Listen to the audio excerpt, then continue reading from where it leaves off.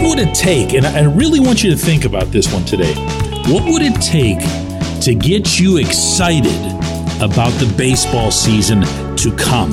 What would it take that would make you go, okay, now I'm into this? Good morning to you. Good Wednesday morning. I'm Dejan Kovacevic of DK Pittsburgh Sports. This is Daily Shot of Pirates. It comes your way bright and early every weekday. If you're into football and or hockey, I also offer daily shots of Steelers and Penguins where you found this. I'm going to take at least some of you back a few years to a time when the Pirates acquired Adam LaRoche from the Atlanta Braves. This was, if you'll recall, a pretty big deal. There were people showing up at the convention center for Pirates Fest because it happened right before that, which I'm still not convinced was accidental, who were just so stoked. This was going to be Lefty McThump, as my friend Brian O'Neill from the Post-Gazette wrote at the time. This was going to be the guy who, like Brian Giles, profiled perfectly with PNC Park, and his 25 home runs and 80 RBIs that he had in Atlanta were going to magically transform into 40 home runs and 100 plus RBIs in Pittsburgh. And everyone was just so into it because of one acquisition. One. And I remember thinking every year after that, who would be that guy? Who would be that player? Or might it be something else that occurs that would get everyone super stoked? Now, look, let's get out of the way the easy one. Bob Nunning's not going to sell. All right? We could do this on every episode, and I'm not going to today. So setting that off to the side here, what would be the one thing that would get you going? Would it be a first baseman?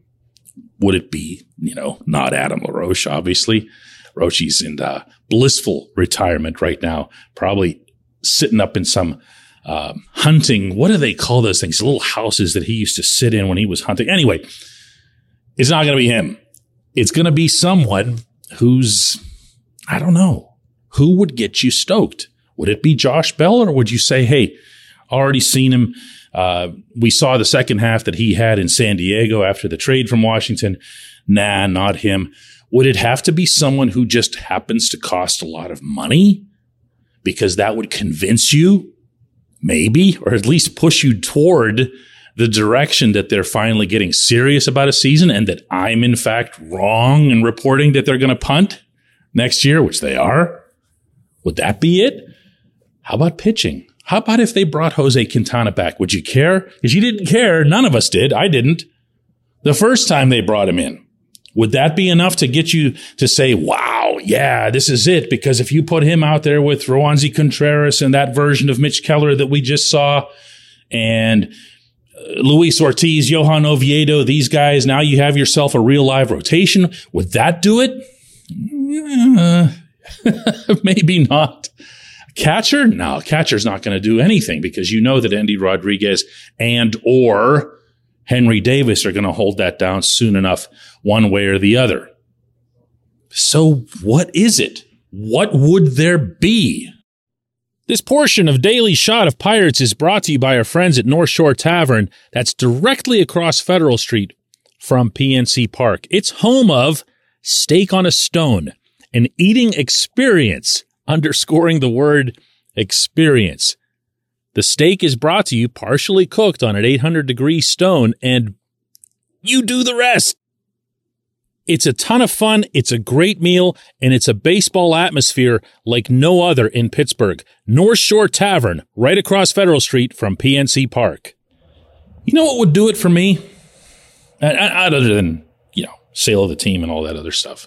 What would do it for me is a necessary combination of everything I just mentioned, plus one very non-Pirates-like move. Something that happens that convinces you that it's not just words, that there's something being put behind it. I'll give you an example here. Let's say they look at their corner outfielders, and let's say that they don't even presume that Jack Suwinski is going to be the guy. Like, they have to cover themselves in the event that Suwinski, bats 190 and whatever and gets sent back down.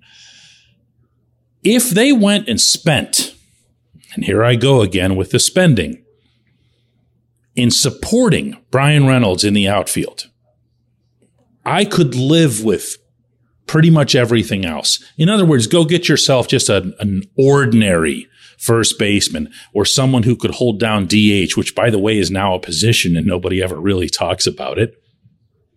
And then from there, make sure you have a stopgap catcher. Make sure that you add not just Jose Quintana. And I'm making it sound like Jose is going to come cheap because he won't.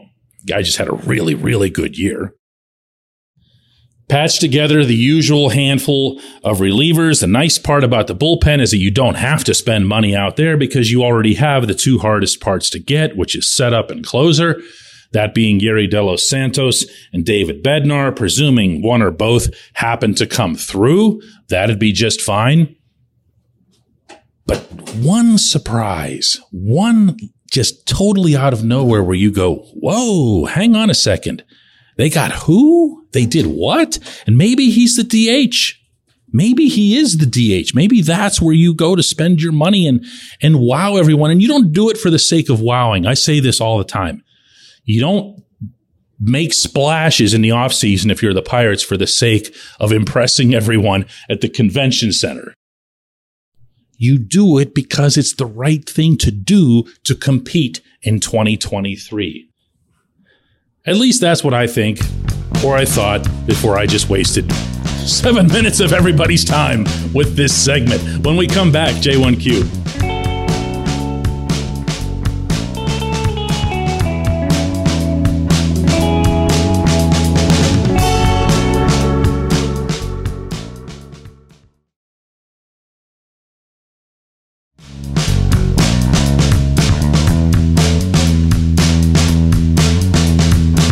Today's J1Q comes from Josh Caradima, who brings up Ke'Bryan Hayes falling short of the National League Gold Glove Award yesterday and asking, how can anyone defend giving the award to Nolan Arenado?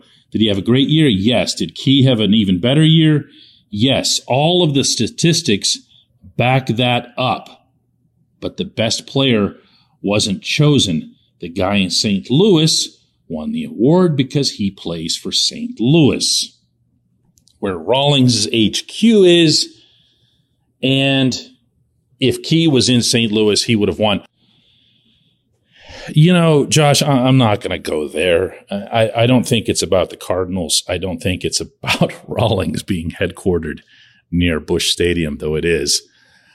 This is a case of the Gold Glove being selected by, it's a lot of different people, but it does involve the National League managers. And it's a reputation award. Most defensive awards in all sports tend to be reputation awards because we don't focus as much on defense. It's not as big or glamorous a part of the game, although we do seem to enjoy the highlights of those more than any others. It's not an ideal situation for Key to be on a team that loses 100 games in back-to-back years. And would people notice more what he does in general if he was on the Cardinals instead of the Pirates? Yes. But to me, the way defensive awards work is you build up the reputation and then somebody has to come along and dethrone you. And I mean actively dethrone you. They've got to have a great year. If that's unfair to guys who are not great offensive players, so be it. Arenado's reputation was not forged in St. Louis. It was forged in Denver. He carried it over and he's gotten more attention since he's been there, but he's been winning Gold Gloves for a while now. And he's going to continue doing that until Key dethrones him. Look, one thing about Key's stats, and I know the ones that you're referring to, particularly defensive runs saved, in which he was the best in baseball. However, he also committed errors. And I know those have become devalued in advanced analytics, but he committed them.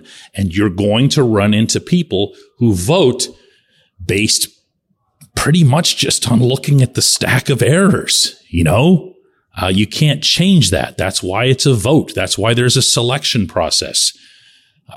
I would be more interested to see how Key ends up doing in some of the more advanced measures. I think you're going to see him get recognized by entities like the Fielding Bible and other ones that I'm not going to bore you with.